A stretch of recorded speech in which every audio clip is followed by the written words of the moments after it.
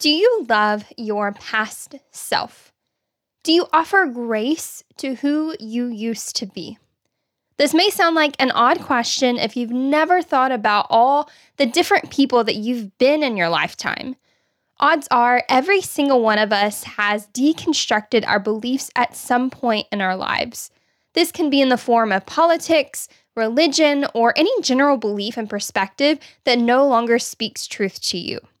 Regardless of what ideas you've let go of or new ideas you're currently sitting with, we are all different people than we used to be. You're different from who you were in high school. You're different than who you were 5 years ago. And with the year that we've had, I'll bet you're a different person now than who you were stepping into 2020. I say all this because I've recognized a bit of divisiveness recently between people online. With COVID, elections, and everything else that has happened to this year, it's easy to point the finger at those we disagree with. It's easy to be angry with people who share different beliefs than our own. But you know what's not easy? Recognizing that we used to be half of the people we currently hate. Accepting who we used to be is not easy. Extending grace towards our past thoughts and actions isn't easy.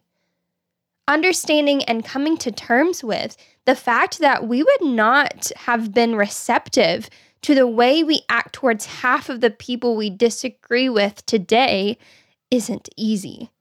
Which is why I asked the questions, do you love your past self? And do you offer grace to who you used to be? Because the truth is, when we haven't forgiven ourselves and our past mistakes, it's hard to love those who are currently at where we used to be.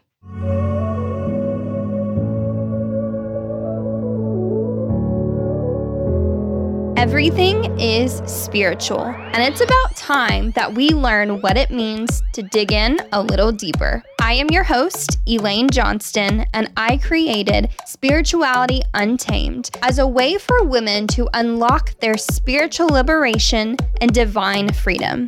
God has gifted each one of us the ability to go deeper and tap into our higher callings. But in order to fully step outside of the boxes that have been holding us back for far too long, it's imperative that we allow our own spiritual journey to run free, wild, and untamed. In this podcast, we explore different mindset patterns, meditation practices, and the power of manifestation in order to grow into our greatest potential. Each week, we discover our own unique giftings through divine affirmations and spiritual truths as we allow ourselves to be unified in spirit. I believe that God is vast and beautiful and mysterious, and that together we can step out of the box and into our truest selves. This is Spirituality Untamed. Are you ready to dig deeper and let your own spirituality run wild?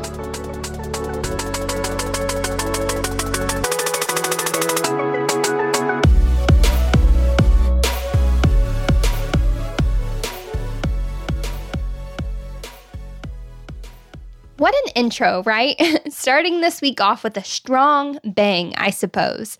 But this is something that I have been sitting with myself. These are questions that I'm asking myself and contemplating where I stand with my own beliefs. I want you to know that anytime I step behind this mic, I'm standing next to you. I'm not asking you questions that I'm not first asking myself. I'm not telling you to sit with the hard and uncomfortable things that I'm not sitting with as well. So yeah, the opener to this episode was really heavy, I agree. But that's where the most honest and vulnerable conversations start. If you follow my other show that I co-host with my husband, The Reckless Pursuit, then you're familiar with the idea of, quote, unsafe questions. And what we mean by this is that there are questions that are deemed as unsafe to ask publicly. There are questions that inevitably warrant kickback. These questions may seem taboo or uncomfortable to ask because they feel heavy. These questions have sturdy weight to them. And I believe that the reason behind this is because most of these questions are things that we are all thinking in our head, but dare not say out loud. Whether it's fear of judgment or shame or guilt, we hide these questions deep inside of us. We tend to bottle them up. We want the answers, or at least the freedom in openly asking the questions in the first place, but we dare not take them to the public. And this is dangerous. When everyone is struggling with or dealing with deep and heavy issues that they don't bring to the surface, it's no wonder why everyone seems so downtrodden online. It's no wonder conversations can be so triggering. It's no wonder that people jump to conclusions and find it incredibly easy to dismiss those we disagree with because we feel attacked on a personal level. But not everything should be taken personally. Not everything warrants our energy. There's this saying that says, you don't have to attend every conversation you're invited to. And this one hurts me on a deep level. This one really stings me because I'll be the first person to admit I take a lot of stuff personally, both online and offline.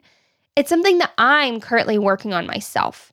And that's why I'm sitting here behind this microphone telling you that we have to do some inner healing.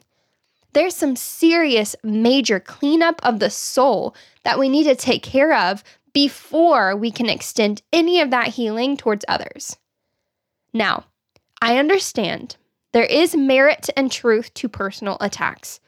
There are people who on purpose go around attacking other people like it's their profession. There's this sense of hurt and pain where people literally jump on every opportunity to feed on these high emotions. Yes, there are people who get a kickback for attacking people just to get their point across, and we call these people trolls. The thing is, it's easy to sniff these people out. It's pretty easy to detect someone who is genuinely interested in what you're saying versus someone who just wants to have the last laugh or the last comment on a cringy Facebook thread.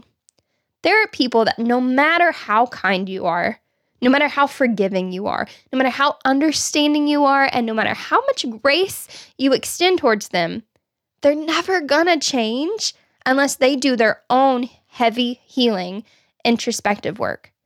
So it's okay if your kindness and your grace is in the form of, quote, loving them from afar and hitting that Control-Alt-Delete button. But who I'm specifically referring to are the people who are currently where we used to be. Our past selves merge into who other people are right now, and it's hard. Believe me, it is hard to extend that grace towards other people who just won't see our perspectives or listen to what we have to say because they wholeheartedly believe in their truth for themselves. But I think about deconstruction in whatever form that may look for you. You had these strong beliefs that you once held on to. Then you experienced life, and some of those, if not all, of those beliefs no longer ring true for you. So you reform your beliefs and you go on this new path. But we so easily forget that everyone else is doing the exact same thing. There's this deconstruction complex, if you will, that your current beliefs are the only beliefs worth having. And you dismiss everyone else's experiences because they're not your own. You hate anyone who believes your old way of thinking. But I wonder, in our old way of thinking, would we have been receptive? Were we receptive to who we are now? Would we have accepted new perspectives if we had people in our lives mocking us and slandering us for what we once believed in? I'd have to say no. I know I wouldn't have. Did you know I still think about things that I said over 10 years ago that I deeply regret and still have to forgive myself for? There are things that I have to first accept before I can extend grace towards my past self, much less anyone else who they currently are. And you know what? There are times where I have to be extra careful with people who still hold on to old beliefs of mine. Why? Because I have to put myself in the position of my past self and view things as my past self would in order to find grace with beliefs that no longer ring true for me.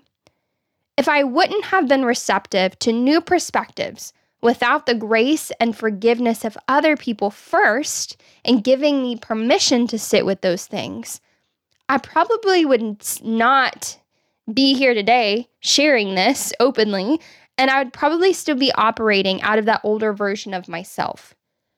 So now when I see people online with perspectives that I don't agree with, I have to first check myself and how I am willing to respond. Am I willing to respond out of the grace that I needed in the past, or will I prolong someone else from finding their whole truth? To make this episode come back full circle, I'm going to ask you the two questions I originally opened with. Do you love your past self? And do you offer grace to who you used to be? Because I believe that once we find love for our past selves, once we learn how to extend grace and forgiveness towards who we used to be, this is only the beginning of finding unity with those around us. Thanks for joining me this week on Spirituality Untamed. If you enjoyed this episode, please hit that subscribe button and leave an honest review of the show. Your feedback is greatly appreciated as it helps future listeners dig deeper into their own spiritual journey. If you want to dig deeper within your own spiritual journey and link arms with other women as we dive into our higher selves, then I have news for you. Just head on over to the Spirituality Untamed community on Facebook and click to join. I also produce another show alongside my husband. The Reckless Pursuit is a safe place where Christians can ask unsafe questions, where we discuss various issues such as deconstruction, questioning beliefs, and dealing with religious trauma. If you would like to join in on the conversation, then join us over at Nomads, a safe community to ask unsafe questions. Of course, any of the resources mentioned in this week's episode, as well as information on the show and our Facebook community, can be found in the show notes below. Again, thanks for hanging out with me this week, and until next time, don't forget to dig in a little deeper today.